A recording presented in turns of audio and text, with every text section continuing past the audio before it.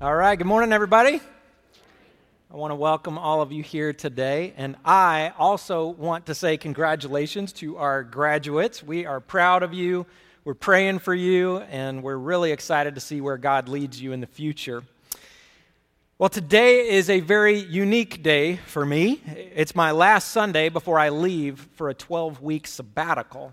Now, most of you have heard about this, but just in case you haven't, let me give you a quick explanation.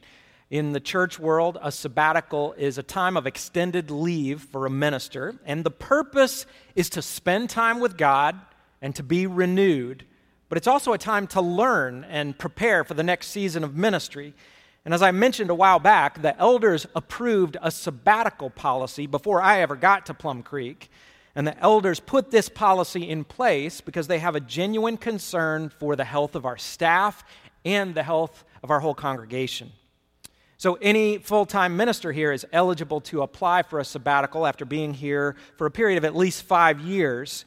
And several months ago, I gave my request to the elders, and they approved it right away. And I do want to repeat what I said back when I first announced this. I love being here at Plum Creek, and I love being a part of this church family. And I'm already excited about coming back in August, ready to hit the ground running. Just this past week, all of us ministers got together for most of a day to plan out 2020. And I've got to say, God has done some great things in the history of Plum Creek, but I truly believe our best days are still ahead. So in summary, this will be a different kind of summer around here. And by the way, I want to publicly thank the other guys on staff for stepping up and carrying an extra load over the next 12 weeks. Jared Perkins and Dylan Bjorklund will be doing most of the preaching, and next Sunday, Jared is kicking off a new series called 10, which will go through the 10 Commandments one at a time. A few days ago, I read through plans for this series, and listen, this is going to be powerful. It's a perspective on the 10 Commandments that is true to Scripture, but it's different than what I've heard in the past. And I believe this series will be extremely helpful, not just for our church, but for anyone. So this week is a great time to invite someone to church. I hope you'll be back next Sunday and that you'll bring a friend with you. But while these good things are happening here at Plum Creek, what exactly will I be doing? Some of you have asked about that. And part of my time will be devoted to family and to rest, but I will also be spending time learning from other churches and other leaders, especially in the area of discipleship. I'm going to visit churches that are really effective at making disciples of Jesus who then go out and make more disciples. But you know, if I had to nail down the number one goal that I have for this summer, it's that I want to connect with God and just listen to Him. I want to step away from the noise and the busyness and just listen. Because the truth is, my heart is no different than anyone else. My heart needs to hear from God. And any of us can so easily get off course if we're just following where our hearts lead. Back in the Old Testament, the prophet Jeremiah put it this way. He said, "The heart is deceitful above all things and beyond cure. Who can understand it?" So let me ask you, do you believe that your own heart is deceitful? If the answer to that question is no, then I got some bad news. Your heart has already deceived you. But seriously, we cannot put our trust in our own thoughts. We can't trust in our own feelings. We can't trust in our own perspective. Your heart may tell you that something is a good idea when it's actually a bad idea. Your heart may tell you that something is right when it's actually wrong. So I wanted us to start out today with this foundational truth from Jeremiah. The heart is deceitful above all things. But what can we do about that? Well, if you flip over to the book of Proverbs, there's another truth that applies here. Proverbs 4:23 says, "Above all else, guard your heart, for everything you do flows from it." So you see that? Your heart is really important. And why? It's because everything you say and everything you do flows from your heart. If your heart is good, then good things come out. If your heart is bad, then bad things come out. That's why this verse says to guard your heart. You got to fight for it. And for the past month, we've been in this series called The Fight of Your Life. It's all about fighting for the important people in our lives. We talked about how to fight for your spouse or your kids or your friends. But today, we're wrapping up this series by looking in the mirror. We're going to talk about fighting for yourself, fighting for your heart. And this message is for all of us because all of us are vulnerable. We're at risk. We're at risk of making bad decisions. We're at risk of giving into negativity or discouragement. We're all at risk of wandering away from the path that God has laid out for us. So how can we avoid those pitfalls? How do you fight for yourself? Well, let's go back to that verse, Proverbs chapter 4, verse 23. Above all else, guard your heart. Defend it. Protect it from external and internal threats. But then the real question is, well, how do I do that? Well, I'm going to give you the big takeaway for today. I'll just go ahead and give that to you right now. Here's how to fight for your heart. Listen to God and apply His words to your life. It's pretty simple. Listen to God and apply His words to your life. Trust Him more than you trust yourself. Trust Him more than you trust your friends. Trust Him more than what you see on TV or in social media. And let's be clear about how to listen to God. If you want to listen to God, don't just go for a walk in the woods and speak to the sky and wait for an answer. If you want to hear from God, you have to open His Word. You have to let Him speak through Scripture. The Bible is God's truth, and this truth will hit you right between the eyes. Listen to Hebrews chapter 4, verse 12. It says, "For the Word of God is alive and active, sharper than any double-edged sword. It penetrates even to dividing soul and spirit, joints and marrow. It judges the thoughts and the attitudes of the" what? The heart. God knows us better than we know ourselves. He knows when we're on the right track, and He also knows when we're being deceived. So you know what that means? It means depending on the state of our hearts, God may speak words of confrontation or words of comfort. In this room right now, some of us probably need to hear words of comfort from God. But others of us probably need to be confronted. And that's one of the big challenges about preaching, to be honest. I've heard it said that part of a preacher's job is to comfort the afflicted. However, another part of the job is to afflict the comfortable. And you know what? I can't simultaneously speak to every individual situation in this room. That's just beyond me. So every time I preach, I do my best to share the truth of God's Word, and then I pray that He will do something in the space between my mouth and your ears. I pray that you will hear exactly what you need to hear. And like I said, I need to hear from God too. Sometimes I need comfort. Other times, I need to be confronted. So on this final Sunday before I'm gone for a while, I wanted to spend a little time listening to God. What is God trying to say to each one of us? What message is He sending to your heart or to mine? Well, we don't want to leave this to guesswork, so we're going to look to Scripture. We're going back to the story of David one more time. We've talked about David as a husband and as a friend. And this morning, we're going to see David as he faces an enemy that threatens to destroy him once and for all. This enemy is not a giant named Goliath. It's not a crazy king named Saul. This enemy is David himself. The enemy is his own heart. We're going to look at a story that's familiar to many of us. It's the story of David's great sin. It's one of the most notorious sins in the Bible. And the story takes place in the book of 2 Samuel, chapters 11 and 12. And at the beginning of chapter 11, we see something a little curious. It says, "In the spring, at the time when kings go off to war, David sent Joab out with the king's men and the whole Israelite army. They destroyed the Ammonites and besieged Rabbah, but David remained in Jerusalem." Now, if you're familiar with David's life up to this point, you know this is strange. David was a king who fought right alongside his men. He didn't hang back where it was safe.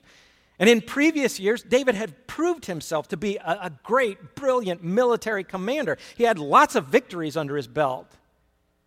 And he wasn't especially old at this point either. He was only about 45 at the time. So what was he doing at the palace while the army was on the battlefield? Well, David was beginning to take advantage of the privileges that go along with being king. He was settling back into a life of royal luxury. What we have here is a rich and powerful king just hanging out with lots of time on his hands. David's got nothing much to do and no real sense of purpose. And as you may guess, that scenario is a recipe for trouble. As we keep reading in 2 Samuel 11, here's what happens. One afternoon, David takes a long nap. After all, not much going on for him. Finally, he wakes up hours later, and he walks along the roof of his palace. And the royal palace was one of the tallest buildings in the city, and from that vantage point, he has an impressive view of the entire countryside. But all of a sudden, his eyes catch a glimpse of something that just sets his heart racing. It's a woman, a beautiful woman, up on her roof, and she's bathing. Now, at this point, David could have made the right choice. He could have looked away. He could have gone back inside, but that's not what he does. He begins to fixate on this woman. David's mind runs away with all kinds of possibilities, and his heart starts to speak to him. His heart says, I want this woman. She will be my next conquest. So, is David guarding his heart here? Absolutely not. He's putting himself in a place with no guardrails, no accountability. David is not guarding his heart. He's just following wherever it wants to go. So in 2 Samuel 11, verse 3, David makes his next move. It says, and David sent someone to find out about her. The man said, she is Bathsheba, the daughter of Eliam and the wife of Uriah the Hittite.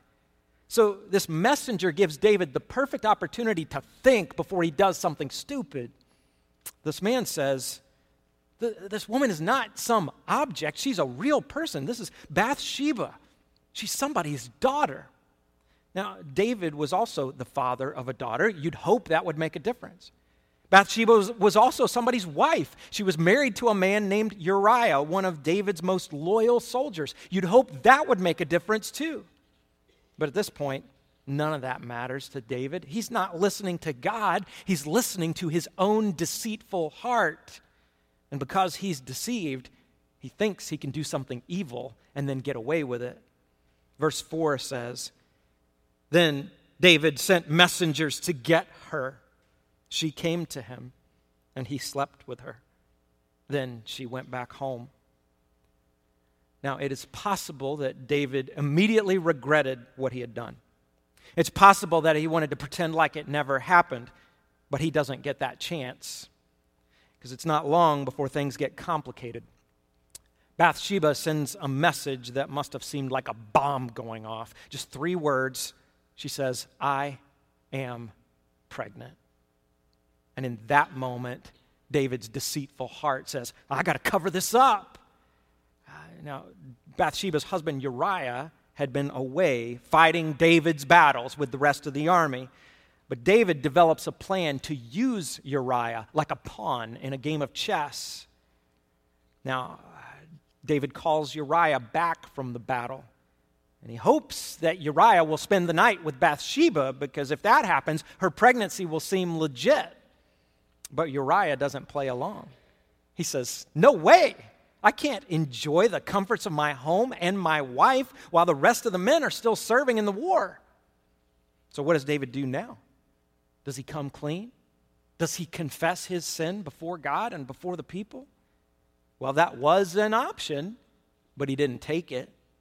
Instead, David gives orders for his general to place Uriah in the most dangerous part of the battle. The general follows those orders, and in this way, Uriah is killed. Think about all the commandments that David has broken. Do not covet, do not commit adultery, do not murder. It's been about 3,000 years since this happened, and David's sin is still shocking. In this story, David is not some good guy who just slips up and makes a mistake. David's actions are downright evil. Now, if you grew up going to church, you were probably taught to think of David as a hero. But that's not how he comes across here. He's the villain. So how do we handle this contradiction? On the one hand, the Bible refers to David as a man after God's own heart. But on the other hand, this guy does these horrible things. So if David really was a man of God, how in the world did he stoop so low? I'll tell you how it happened. David was human, just like us, and he had a deceitful heart, just like us. Now, when it comes to sin, we may feel like we're not in the same league as David, but the truth is, all of us are capable of great sin. If we stop listening to God and we just listen to our hearts instead, each of us has the potential to destroy our own lives and the lives of many others as well. Here's the thing about God, though. Wherever you are in your story, whatever you have done, wherever you find yourself right now, God is always trying to speak to you. The question is, are we willing to listen? In David's case, it took a while. After Uriah was killed, David brought Bathsheba into the palace and he made her his wife. David tried to pretend like everything was okay. He was in serious denial. But finally, after about a year, God sends a message to David that was pretty hard to ignore. As we move into 2 Samuel chapter 12, God sends the prophet Nathan to confront David. Nathan begins by telling David a story. The story is about a rich man and a poor man. The rich man has lots of money and property and animals and all kinds of stuff. But across town, this poor man hardly has anything except for his prized possession, his one little lamb. This lamb is a beloved pet for the poor man and his children. It even drinks from the man's cup.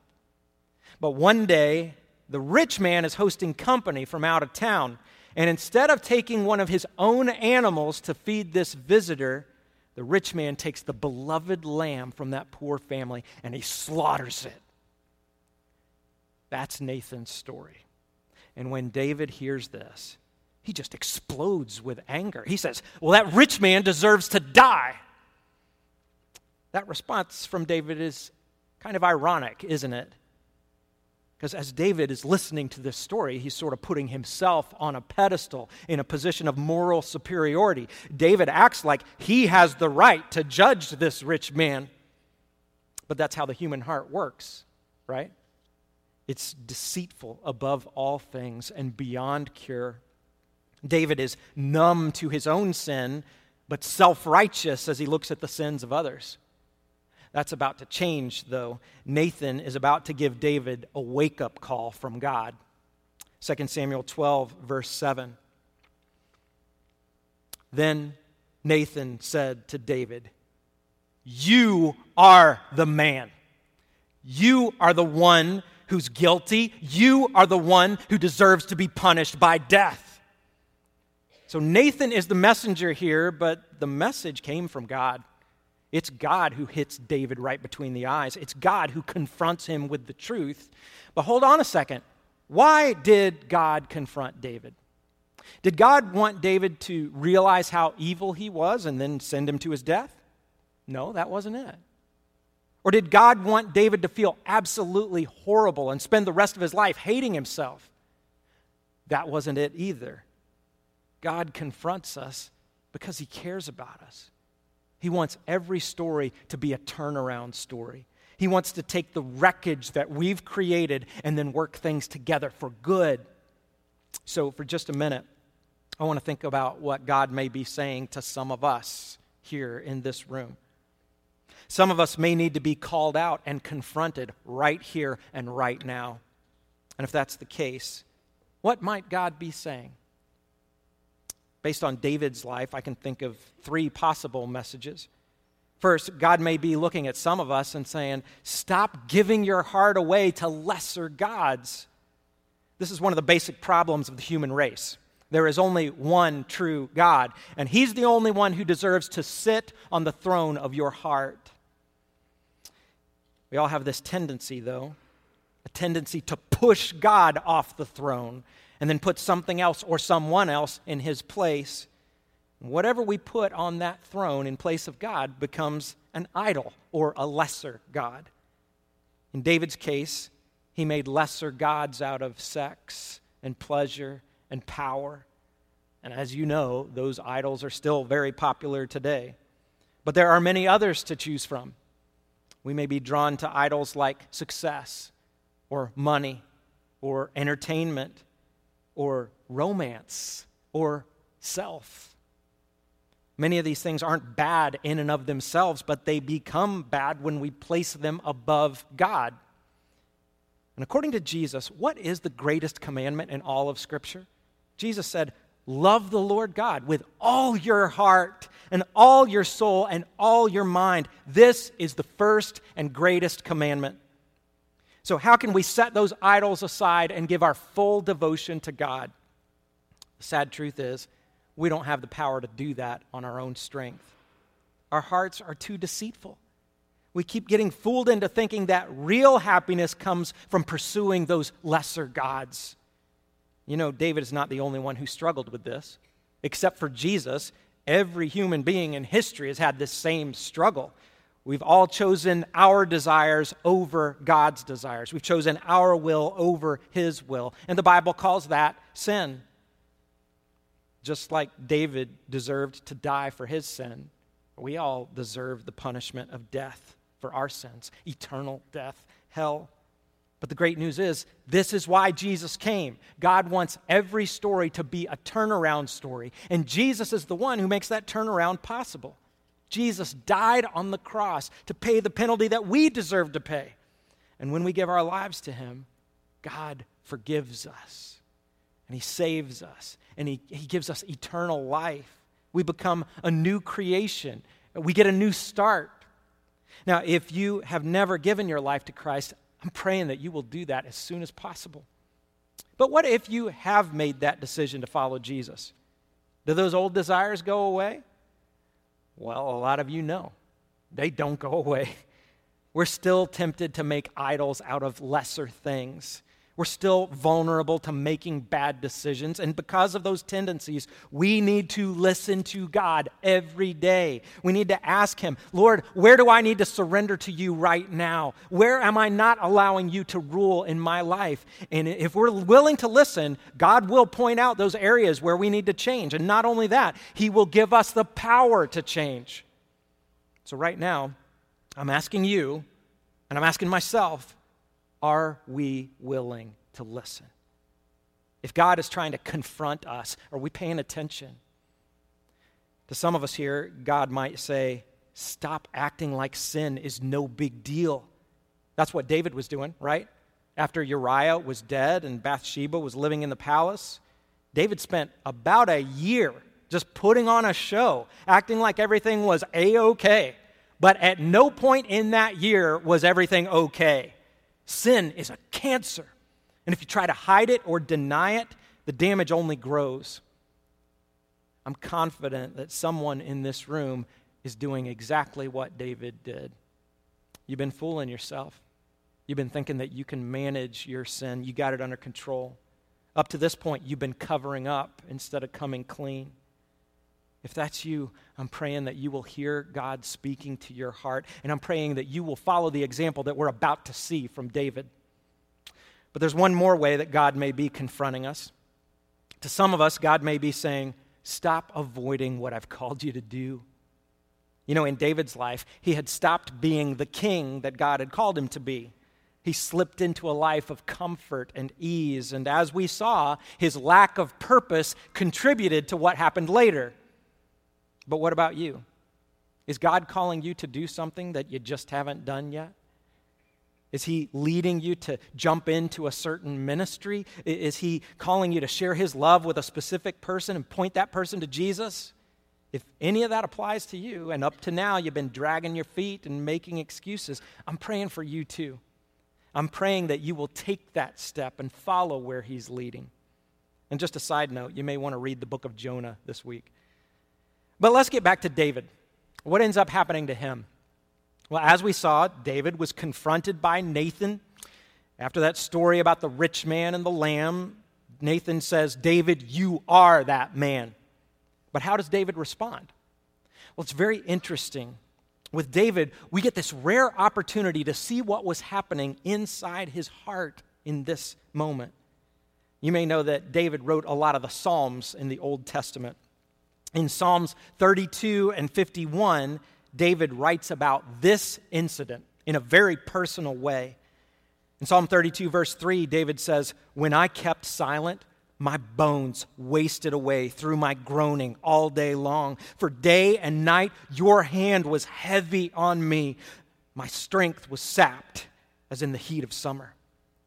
So right here, David is describing that 1 year period in between his sin and that confrontation from Nathan. On the outside, David was doing his best to put up a good front, but on the inside, he was dying. He knew that he was guilty. He knew that things were not good between him and God. But at the end of that year, Nathan showed up, and David finally got that wake-up call. And when the call came, you know what David did? He came clean. Listen to what he writes in Psalm 51. He says, have mercy on me, O God, according to your unfailing love, according to your great compassion. Blot out my transgressions. Wash away all my iniquity and cleanse me from my sin. For I know my transgressions, and my sin is always before me. Down in verse 10, he says, create in me a pure heart, O God. Renew a steadfast spirit within me. Do not cast me from your presence or take your Holy Spirit from me. Restore to me the joy of your salvation and grant me a willing spirit to sustain me. My sacrifice, O God, is a broken spirit. A broken and contrite heart you, God, will not despise. So David finally came to God with a broken heart. You know, we usually think of a broken heart as something that's bad, something you want to avoid. But when we've sinned against God, a broken heart is exactly what we need. That's when we're finally willing to relinquish control and put God back on the throne. Too many times, though, we fight tooth and nail to keep that from happening. We don't want a broken heart because it's too painful. It's humiliating. It means letting go of things we don't want to let go of.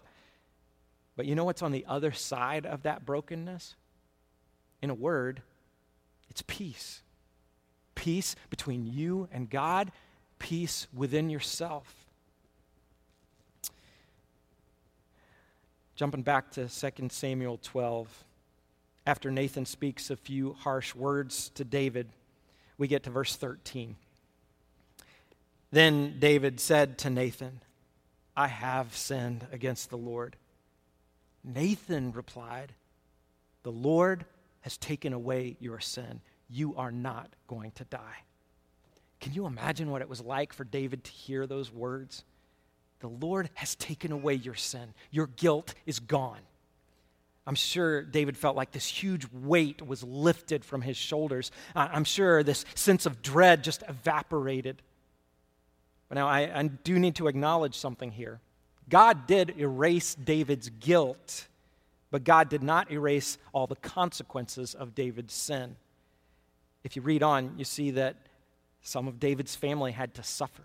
They suffered violence and grief and even death, all because of his incredibly stupid decisions. And you know, that also happens today. God is willing to forgive anyone, and his forgiveness is very real. But sometimes the consequences of our actions linger on long after we've been forgiven. However, that still doesn't cancel out the good news. David's status had changed from guilty to innocent. Back in Psalm 32, he explains what happened. He says, finally, I confessed all my sins to you. I stopped trying to hide my guilt. I said to myself, I will confess my rebellion to the Lord, and you forgave me. All my guilt is gone. So you see what God does? At times, he confronts us. He calls us out. He rebukes our deceitful hearts. But when we listen to him and when we apply his words to our lives, God speaks words of comfort.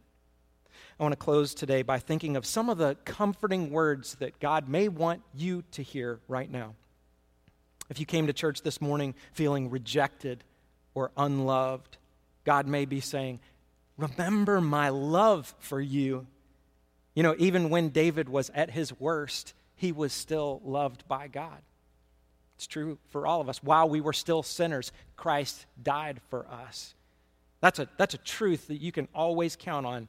God has never loved you more than he does right now. And God will never love you more than he does right now. He may allow your heart to be broken. He may confront you, but that's only because he cares for you. He wants what is best for you. Some of us, though, may need to hear a different message. God may be saying, receive my grace, and then believe that it's enough. If you've never given your life to Christ, I know that God is calling you to receive his grace and his forgiveness today. And if you have given your life to Christ and you just have trouble believing that you're forgiven, listen to him.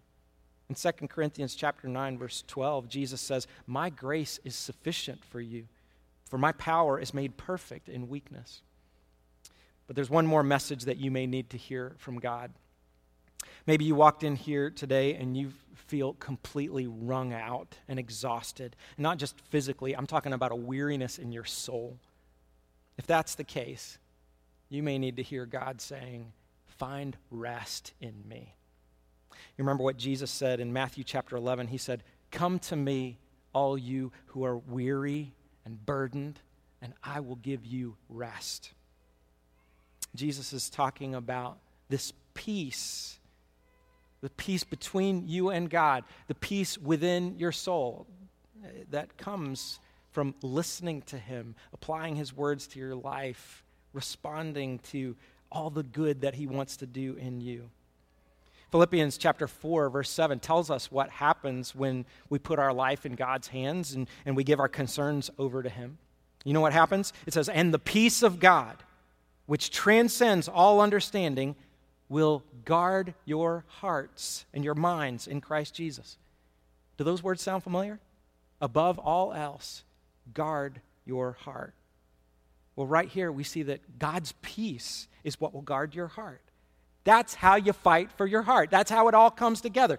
You see the progression? You start by going to God, you listen to him, you apply his words to your life, and then you find that peace that can only come from him. And finally, his peace will guard your heart, and you'll become a different person because your heart will change. And then you'll live a different life because everything you say and everything you do flows from your heart. Let's pray. Father, it is humbling to admit that our hearts are deceitful, that we can't really trust in our own thoughts or feelings or perspectives, but we can trust in you, Lord. I pray that you will remind us to come to you, to listen to you, to apply your words to our lives. I pray that we won't just hear your words and walk away unchanged. I pray that we will respond to you, to receive what you want us to receive and to become who you want us to be. I pray this in Jesus' name. Amen.